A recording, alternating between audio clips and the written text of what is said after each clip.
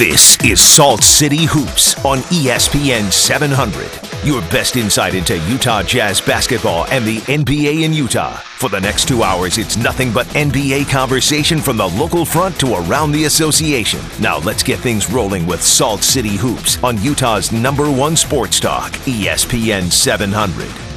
All right, everybody, welcome into the Salt City Hoop Show. We just barely lied to you. The show is not going to be 2 hours. It's going to be about a half-hour, 40-minute long podcast.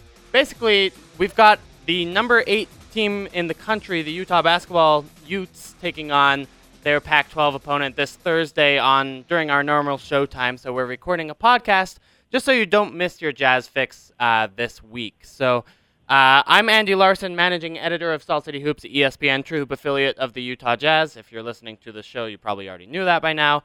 Ben Dowsett couldn't join me this week, so on the other line we have Clark Schmutz, who I've done a podcast for with years before I joined Salt City Hoops, and I'm excited to announce that he's going to be writing for Salt City Hoops starting as soon as today. I think we're going to have an article published by him on the site. So Clark, how are you doing? Oh, I'm doing great. How are you doing, Andy? I'm doing stellar. So we've got a lot to talk about in Jazzland, and I want to get into it. But first of all, thank you so much for joining me and doing this podcast with me today. I really appreciate it. I love it. It actually worked out. This is my one day of the week off, so I could do it. And I am always willing to talk about the Jazz with one of my favorite Jazz talker-abouters. That's the kindest possible word for me, believe me. All right, well, I think the biggest storyline right now in Jazzland is this Rudy Gobert, Enes Kanter situation. And in particular, Rudy Gobert's pretty clearly taken a leap that I don't think many people, even the hardcorest of Jazz fans, expected for him so soon. And so I kind of want to talk about that situation and go into what the Jazz should do and what the Jazz can do as far as their center position goes. Sound good? Yeah, that sounds great. Okay, so first I put together some of the stats. Basically, the first question is, who should be starting, right? Like in a empty universe, in a vacuum, who should be starting at the center position? And especially with the combination of players that the Jazz currently have, where does this work out? So, and I've got some stats, of course, because as you know, I'm a total nerd. So Rudy Gobert's ESPN real plus-minus, and this is kind of an adjusted plus-minus stat that takes into account how the Jazz perform better or worse on the floor, depending on his teammates that he's playing with, and adjusted for the quality of his opponents that he's playing against as well. And that stat shows, just like the eye test does, that Rudy Gobert is helping the team significantly when he's on the floor, and Enes Kanter is actually the second worst center in the league, hurting his team by an average of 3.69 points per 100 possessions while he's on the floor. Meanwhile, Rudy Gobert is 2.28 positive. So, just by playing Rudy Gobert over Enes Kanter in a vacuum, I think the stat essentially says that you get about 5 points better. Does that sound crazy to you? No, not at all. I think it might be. I love real adjusted plus-minus. I love that stat. I can't wait for the day when we find a stat that really incorporates what a player does for their team. But I think this past test, Rudy Gobert is really good, and there are some issues with starting him and playing him, but there's no doubt that he just affects the overall team and obviously the defense quite a bit when he's on the floor. But it doesn't sound crazy, especially with the things we've seen with Josh Smith trade and some of these players. Analytics is getting a little bit of a pat on the back and being put on a pedestal and getting a chance to say, I told you so in a few instances, and I think this is one of them. Yeah, I mean, we've seen kind of this happen where a team gets rid of a kind of an inefficient offensive player, adds in a presence, someone who's a presence kind of on both ends of the floor, and succeeds a lot better. I mean, just to throw more stats at you, so the defensive rating with Gobert on the floor is a lot better. It's about 11 points per 100 possessions better. The offense gets about 5 points worse, but in the end, net, you've got a 6-point gain there when Rudy Gobert is on the floor compared to Enes Kanter. I think that basically sums the situation up, right? Like, the Jazz are significantly better on defense when Rudy Gobert plays compared to Enes Kanter, and a little bit worse on offense, but not enough to make up for the gigantic defensive difference. Yeah, and the other thing to consider, I don't know if you remember this discussion. Kevin Pelton is kind of the person who's led the charge on this stat and its introduction on ESPN. And when he unveiled it last season, he had a discussion with David Locke about it, and what they kind of concluded was that offenses are kind of predicated by wing players and point guards. I don't know if you remember this conversation, that defenses are kind of, spearheaded by, or definitely spearheaded by the big men.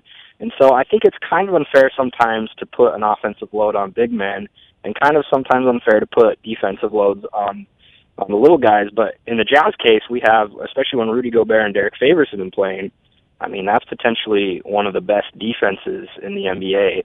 I don't know if you have those numbers, but I think even Derek Favors' real plus minus numbers have improved steadily over the last 10 or 12 days too. Yeah, he's actually a positive now in terms of real plus minus, so that's encouraging as well. And I think that I'm honestly surprised at how well this Favors Gobert lineup has worked out. I kind of wanted Quinn Snyder to try it, and I wasn't sure if it would work out either way. But it seems like the offense is good enough, and then the defense has just been great. Derek Favors has been able to keep up with opposing power forwards of all shapes and sizes, and it really has worked out a lot better than the Derek Favors Enes Kanter combination by, again, about 11 points per 100 possessions. A huge difference. I mean, that's the difference between being one of the worst teams in the league and being honestly a playoff team in the West. Yep. I mean, that's really the question at this point, Andy, is if you take the team that we've had the last 2 weeks and just started the season over where they were at, I mean, what's their record right now, They're probably, battling around 500, maybe a little below, would have some definite deficiencies. And that's the question, is this a team that's can, put together a good stretch of 12 games, or could they do that over 20 or 30 or 40? But I think that this Rudy Gobert, I almost want to call it an accident. Like you said, I mean, we just didn't see it coming. It wasn't planned for, and it just kind of happened because of some circumstances. But I think it has possibly changed the future or at least the direction of the franchise. Ultimately, the question is who should be starting. I think the easy answer, and the answer that nobody can refute, is that Gobert and Favors is going to help the Jazz be better in the future and win more games. But it's a lot more complex than that. Yeah, and that's kind of what I hear from when I talk to the players, when I talk to the coaching staff. It's like, yeah, I mean, Rudy Gobert has done this. First of all, they've only played about 200 minutes together, Favors and Gobert, so it's not like a lineup that's played a ton together. You still have some small sample size issues, but I think on the court it's clear that it's working out, so I guess I'm less concerned with those sort of statistical issues than normally. And then I also think that there's this idea that Rudy Gobert still has a lot to develop. In fact, so I asked Quinn Snyder yesterday about this, and in particular how the Kanter-Gobert pairing compares to the Favors-Gobert pairing. And let's go ahead and play that clip really quick. Rudy's been playing well. I think we've got to be careful not to, Rudy's arrived, as a player. He's arrived in a lot of ways, but he's got a long way to go too. I think that's true of all our guys. And Rudy, one of the reasons Rudy's improved so much is because he's been hungry. And I think you can say the same about Derek and Enes. So I think yes is the answer to that question. And those guys, need to play to each other's strengths the same way, Enes and Fave have, or Rudy and Fave have. I thought it was interesting there that I asked a question about Kanter and Gobert, and he immediately goes to the Rudy Gobert side of the equation. Is not looking at how those guys would play together, but is just looking at how Rudy Gobert needs to progress.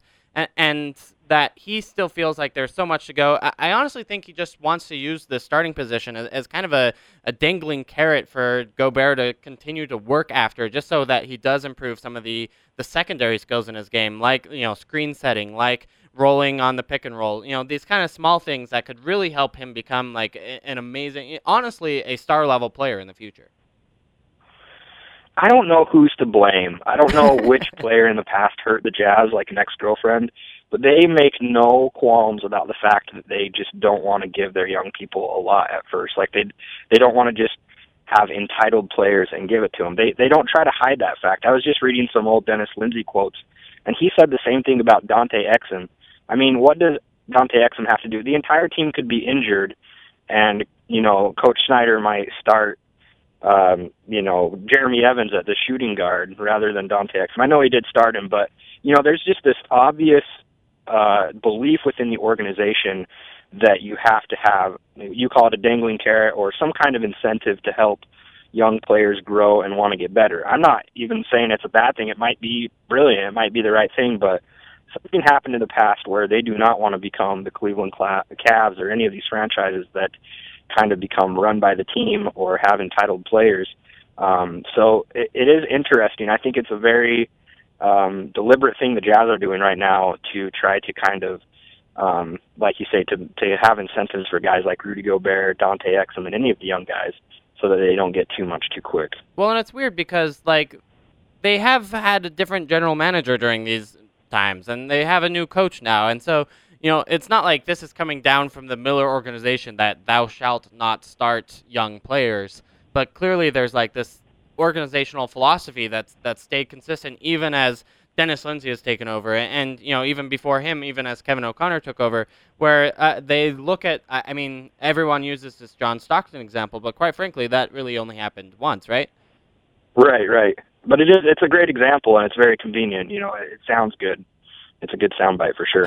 Yeah, I kind of agree with you that they worry about that a little bit too much, and I do see that, and I think honestly a lot of it is just avoiding Enes Kanter being upset because it's true. If you go out for an injury and all of a sudden you're not starting anymore and your minutes are significantly decreased, it's not really your fault, and it is kind of a bummer. And nobody's been jerked around as a player more than Enes Kanter over the last 3 years, and I think that Jazz player, or I think that the Jazz coaching staff knows that and kind of wants to not screw him over, for lack of a better term. And in all honesty, I'm fine with him starting on the return. On the flip side of that, though, what has Enes Kanter ever done to be a starter? Do you know what I mean? Yeah. He kind of became a default starter after waiting in the wings for so long, and if that's all it takes to be a starter is just waiting a few years, maybe that is the plan. But Enes Kanter's play hasn't really ever garnered in a way that you could argue Rudy Gobert's play has kind of changed the way the team plays. Enes Kanter just kind of just waited his turn, and I guess it's his turn, and I'm fine giving him a shot. I think that's appropriate, and it's definitely a Jazz philosophy. But at what point, at what point do you say who earns to be a starter? If it's the best players or the people that give you the best chance to win, then it's not going to be Enes Kanter long term. I think anybody would agree with that. Yeah, I think the evidence is there that that's clearly not going to. Enes Kanter isn't a winning player right now, and that's not to say that he can't be. He's only 22, 23, whatever he is. But I just think that, in the end, if you look at who does the little things better out of Rudy Gobert and Enes Kanter, it's Rudy Gobert, and not by an insignificant amount.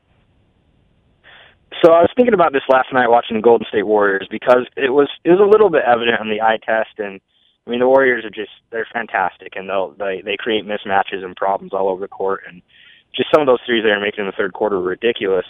But it reminded me of watching this team earlier when, you had three people who kind of struggled defensively in the starting lineup, and I won't even name names. We don't even need to talk about the three, but it just really throws the entire team off balance.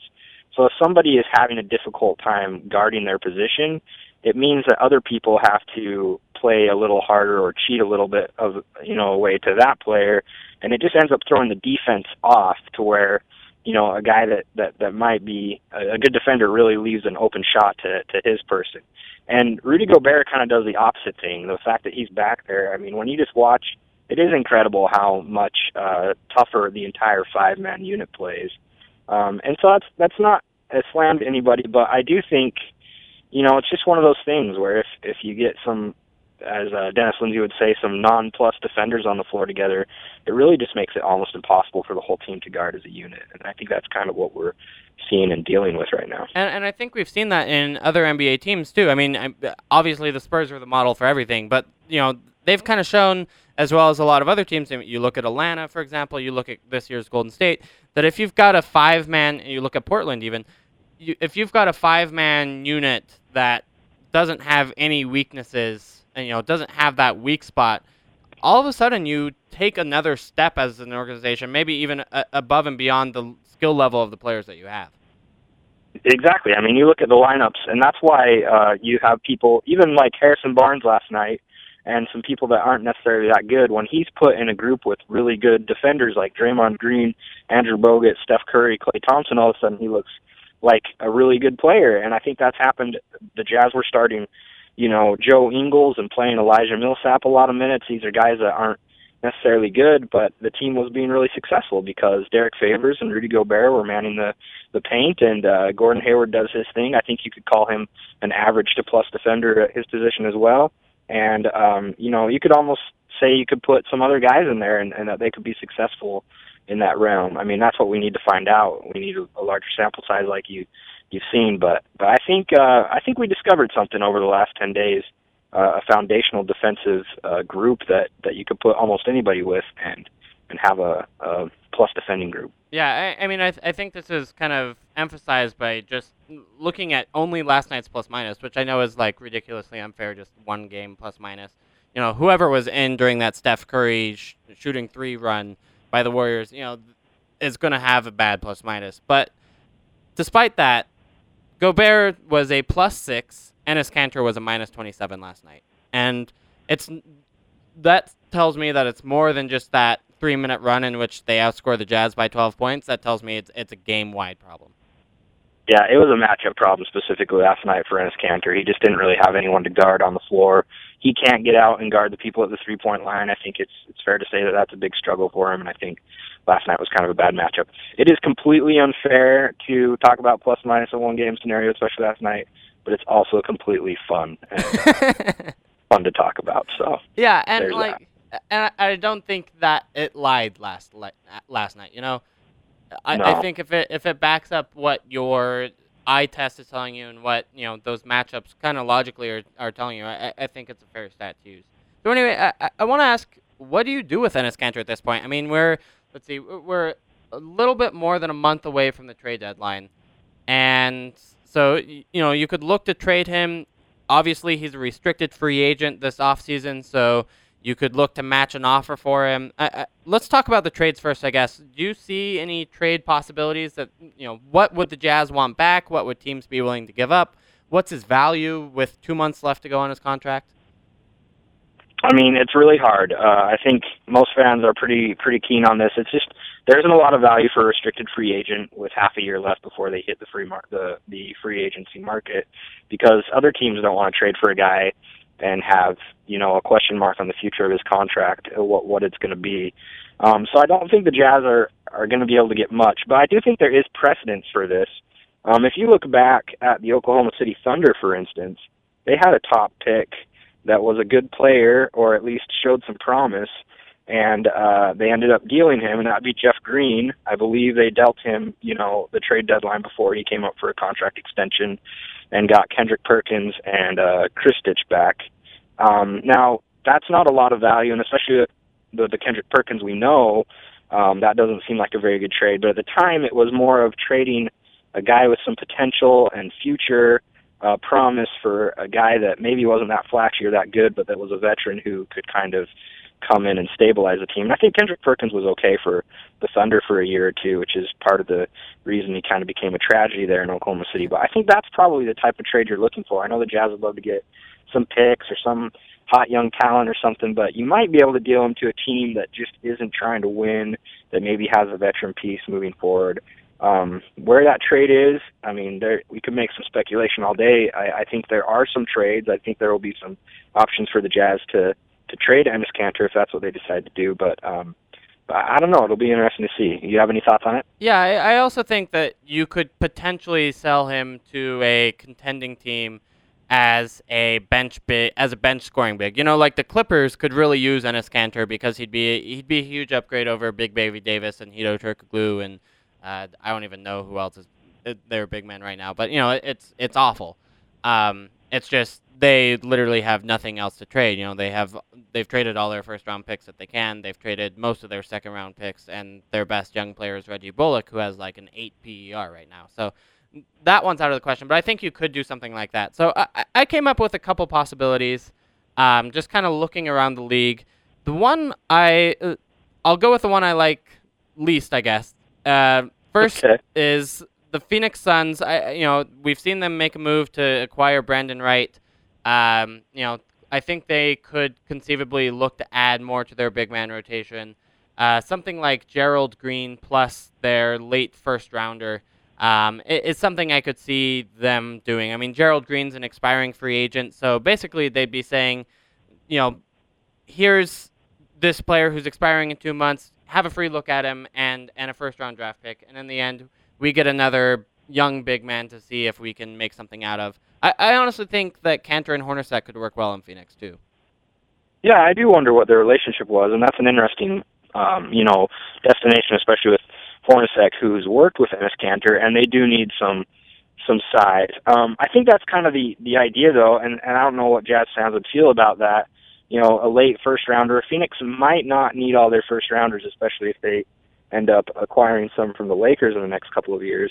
But, yeah, I think something like that makes some sense.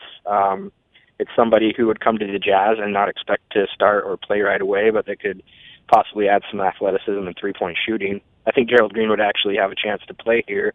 Phoenix has a few players. I think they probably like DJ Tucker a little bit more for the long term, but I definitely think there's some possibility there. I've also considered you just have to make the contracts work too. Right. And I think it would be interesting. That'd be something that the Jazz could do is to clear up even by trading Enes Kanter. What it could possibly do if they didn't bring long-term money back is free up some money this summer, which could prove to be useful for some cap space. I've thought about. I think Toronto's in the same boat as somebody that could maybe use an extra big body. They only have Valanciunas and Amir Johnson, who are giving. Does Tyler Hansborough still play for them? He does, yeah. Who their backup big is. So I think that's a possible destination. I don't know who they would trade back or if they have anything, but I know that Landry Fields has maybe an expiring contract, and that could be a possible destination as well. Yeah, I've also heard Terrence Ross, although I think the Jazz would need to give something up in that. But that was something that another fan I just talked to around the league mentioned as a possibility. Maybe they'd take a wing young player for a big young player, both of them expiring, and just see if a change of scenery helps either player. Yeah, so I think there are some trade possibilities out there. It'll be an interesting month from now. Do you think the Jazz will trade Enes Kanter?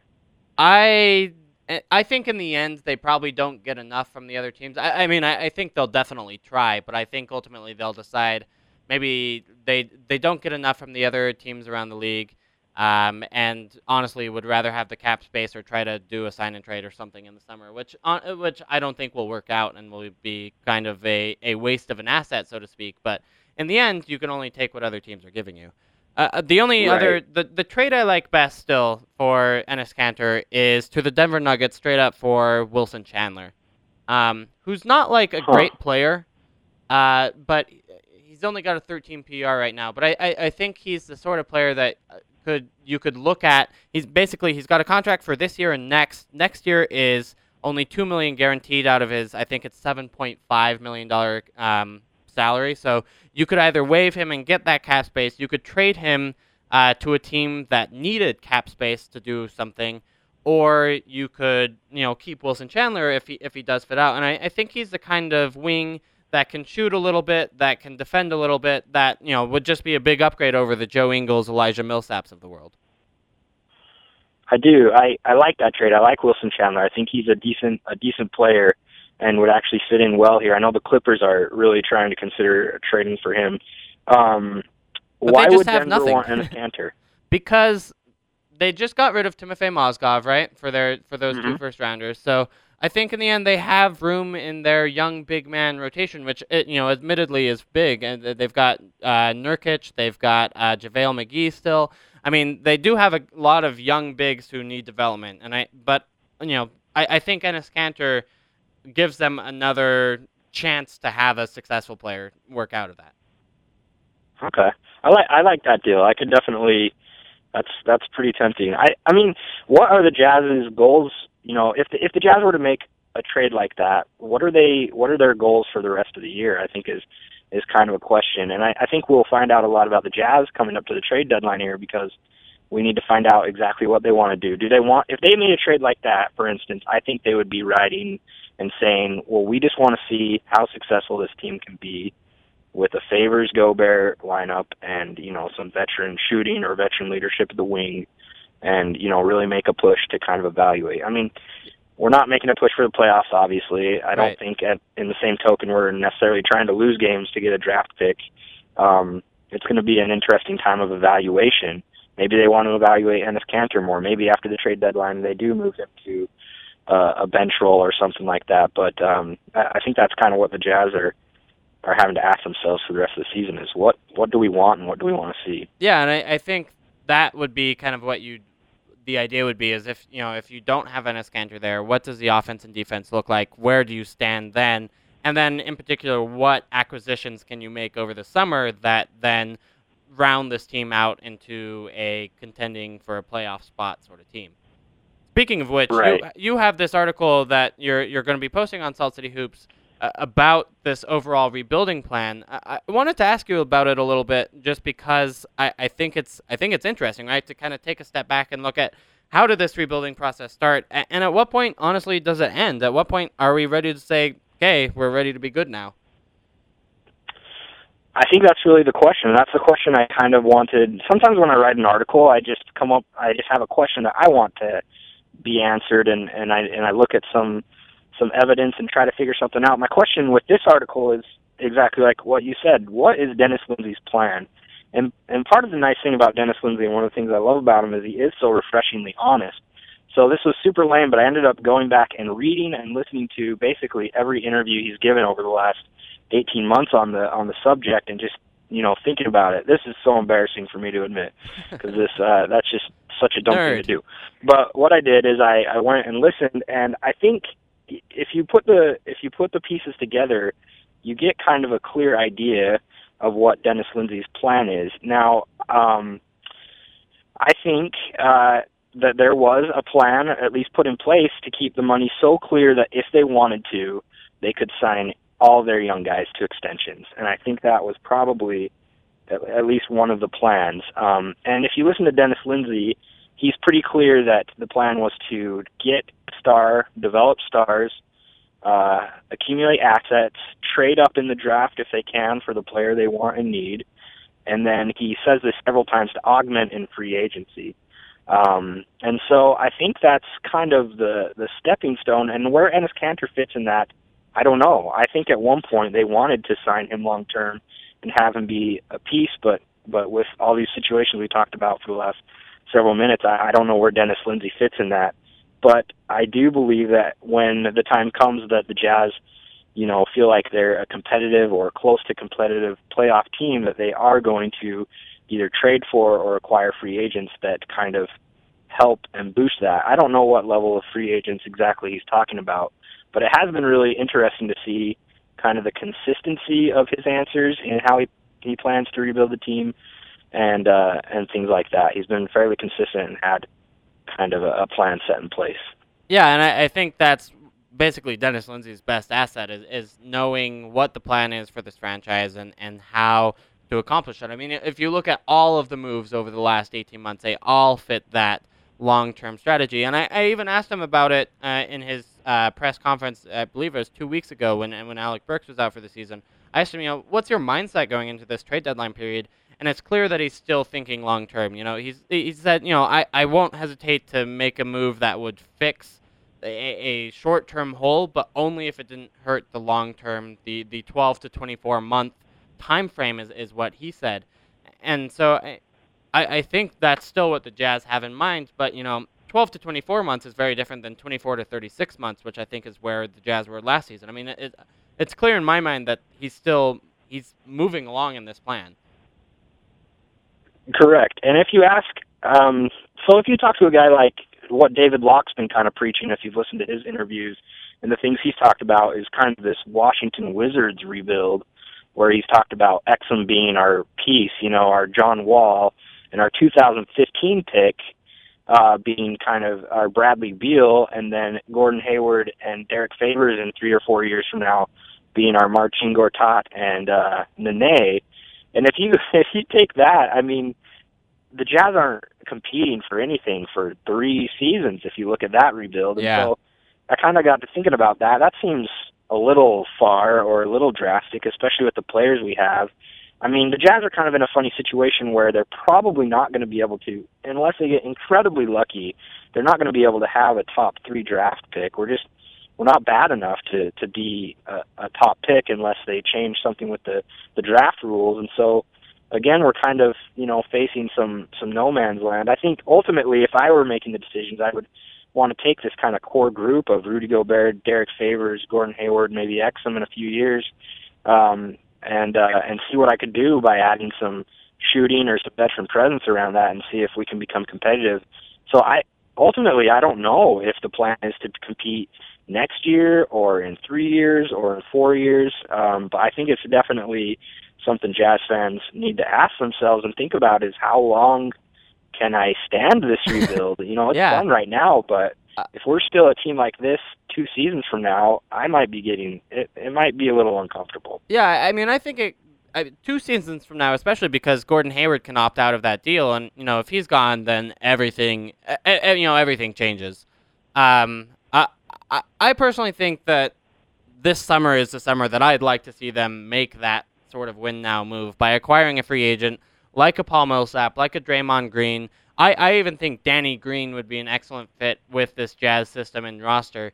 And make, spend, honestly, you'd have to spend 8 figures in order to do it. There's no question about it per year. But I think ultimately the Jazz need to take that step forward by acquiring a win-producing free agent. I mean, I'm right there with you. I think the Jazz should be shooting to make the playoffs, not contending for a title by any means next year, but I think if they added a piece, I mean, like I said earlier, I do wonder if you took this season and had Trey Burke, Gordon Hayward, I mean, we can talk about Alec Burks, but maybe even just an acquisition or a better three-point shooter, somebody who fits a little bit better with the starting unit that was ready to contribute, plus Derek Favors, plus Rudy Gobert. I mean, how many games does that team win over an 82-game season? I'm inclined to believe it would be, close to playoff competitive, if not, a slightly below 500 team. And with the acquisition of smart players, some shooting and defense around them, that you'd have a playoff competitive team that was growing into their prime together. So I'm with you. I would like to see that. I don't even think it needs to be a player of the caliber of those guys you mentioned. I do think we just need more shooting. When you look at Atlanta, like you mentioned, Atlanta doesn't have flashy players. You wouldn't have thought Jeff Teague was a great point guard before this season, but they just have a great fit and guys that play together and play well, and we know that Quinn Snyder is trying to replicate that to some degree. Yeah, and that's why I like the Danny Green acquisition, and basically anyone who can be that 3-and-D wing. I mean, you could even look at Wesley Matthews maybe coming back to Utah as well. I mean, someone who's basically able to fill that slot in the Jazz's system is something they don't have right now, and it's abundantly clear, and I think it's just the obvious next step for an acquisition for the Utah Jazz. I hope so. I think it's obvious, too, that we need another 1 or 2 more shooters in the starting lineup or on this team, and that's actually the direction I'd like to see them is supplement with some shooting. 2 weeks ago, Paul Millsap would have been my number 1 free agent. I think that is a little complicated now with Rudy Gobert's emergence. I don't know if you could get away with signing him and playing him with Rudy Gobert and Derek Favors. That's an interesting discussion, but Wesley Matthews might be at the top of my list at this point. He fits this team really well. He'd defend. He not only shoots well from 3, he shoots tons of threes. He shoots any open threes, and if this team could stop passing up open looks from 3, they would take a step in the right direction just doing that one thing. I don't think there's any question. All right, so Clark, every week on the show we do Around the NBA, and just because we're not on the radio, I think we don't have to skip what's going on around the league. Let's not skip steps, Andy. Thank you. I wanted, first of all, and as always, do the LOL Lakers segment because if you're like me, you like laughing at the Lakers. And Clark, I hope that you're one of those people, right? I love laughing at the Lakers. Good. Well, you'll be happy to know that they now officially have the 3rd worst record in the league, which is just hilarious. Unfortunately, that means that they're more likely to keep their pick, which, of course, as we remind you every week, is top 5 protected. So If it's not in that top 5, it goes to Phoenix as part of the Steve Nash trade. So that's kind of a bummer if you want the Lakers to continue to be bad. But for right now, it's pretty fun to see them in the bottom 3 of the league. It's really an interesting time in Lakerland, and I have confidence that they're going to struggle for a little while, even if they get a top pick, just because I think, they chose to honor and pay Kobe Bryant in his last years rather than, accelerate the rebuild. And I think that's just a payoff that they decided to make ultimately, was to be extra bad for a couple extra years in honor to, kind of honor Kobe as a lifetime Laker. But that's something they're going to have to live with and be with. Which is hilarious to me. I mean, it's like the ultimate comeuppance. I love it. Anyway, sorry. They lost 78-75 last night in one of the ugliest games of the season to the Miami Heat. Again, showing kind of how far that franchise has fallen as well. And then earlier in the week got just destroyed by Damian Lillard in one of the dunks of the year. He dunked on 2 Lakers. I mean, if you haven't seen the video of it yet, check it out because it's pretty demonstrative. I love Damian Lillard. He's fun to watch. Also in the NBA this week, we had 2 different trades. The one yesterday was Jameer Nelson for Nate Robinson from the Celtics to the Denver Nuggets. I think it's interesting that the Celtics are getting rid of these Rajon Rondo pieces so quickly. It is weird. The Brandon Wright one makes some sense, I guess, because they got a first-rounder back. I thought they could have gotten more, or maybe even gotten more keeping him. The Celtics have so many first-round picks, I don't even think they have enough roster spots for their first-round picks in the next 5 years. So I'm not exactly sure if they think they're going to be able to trade up 3 picks in the 20s for a really good pick. But that trade yesterday kind of befuddled me. I don't know. Do you have any feeling on why they did that? It didn't make sense for either team for me. But yeah, I mean, I think honestly the plan is Jameer Nelson helps you win games. He's not great, but he's better than nobody, better than a replacement level point guard. And they're going to waive Nate Robinson, and basically they're going all out for the tank is what the Celtics are. I honestly think it's a little bit more questionable for the Nuggets. Like, are they trying to win now by acquiring Jameer Nelson? Like, what's their end game? Well, I think that's really the big question. I guess from a Boston Celtics standpoint, it does make some sense. But, yeah, I don't know how Ty Lawson and Jameer Nelson fit together. I maybe Nate Robinson is just one of those personalities they needed to get away from the team for a little while. But, yeah, I mean, look, Boston, talk about everybody who had a disappointing outcome of the draft and whatnot. Boston ended up, losing our pick to a coin flip and ended up with Marcus Smart, who, I don't know, I mean, he's going to be definitely a good defender, if nothing more, but they definitely need some lottery luck with all these picks coming up. Yeah, and maybe they get it. The other trade this week was Jeff Green, also a Celtic, and Russ Smith from the New Orleans Pelicans sent to Memphis to help bolster their playoff push. Tayshaun Prince, Austin Rivers, and a first-round pick was sent to the Celtics, and then Quincy Pondexter and a 2015 second-rounder to the Pelicans as part of that 3-way deal. I mean, your thoughts? I think it helps Memphis a lot and could, potentially, it's not a big move, but it gives them a lot more shooting and helps them in any potential playoff series. I think on paper it's an upgrade for Memphis. It's just going to be interesting to see how it fits.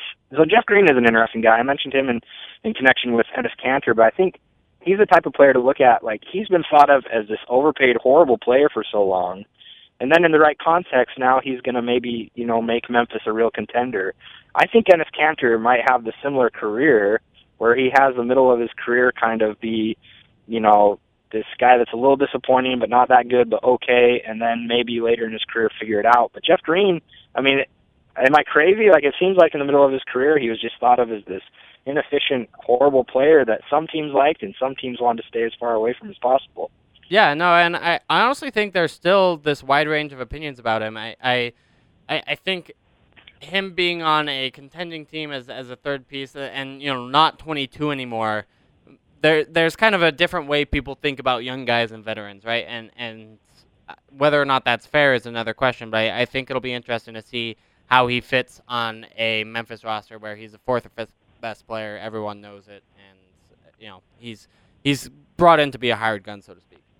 Yeah, and in some degree, just older players get better. They figure it out eventually. Yeah. And I think that's kind of where we're at with a guy like Jeff Green. Yeah, I don't think there's any question. Mo Williams scored 52 last night. Congratulations to the former Jazz man for breaking the Minnesota Timberwolves all-time scoring record, of course, previously set last year by Corey Brewer, of all people. I just love who the Minnesota Timberwolves acquire and have play and play big minutes and score lots of points for them.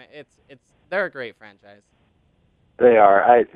Not a lot to say there. Congrats to Mo Williams. Ty Corbin last night also had an interesting coaching screw-up. I believe the shot clock differential was about 1 to 2 seconds last night, and Sacramento was down by one possession, and he didn't foul. He had his players not foul under he answered after the game that he thought that who are they playing? Why am I forgetting? The Kings were playing the Dallas Mavericks last night. Thank you, Dallas. So losing to Dallas by one possession, Boogie Cousins had an amazing game, and then they don't foul in the end, down one possession with the shot clock running out. I mean, Ty Corbin said he thought they might go quick, but of course no team ever would go quick in a situation when they have the ball in the lead with under 30 seconds left to go. I mean, I don't want to...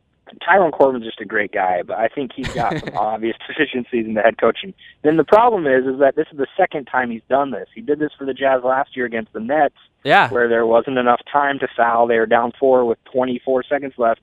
He didn't foul. They asked him why. He said the same thing. I was afraid they were going to go quick.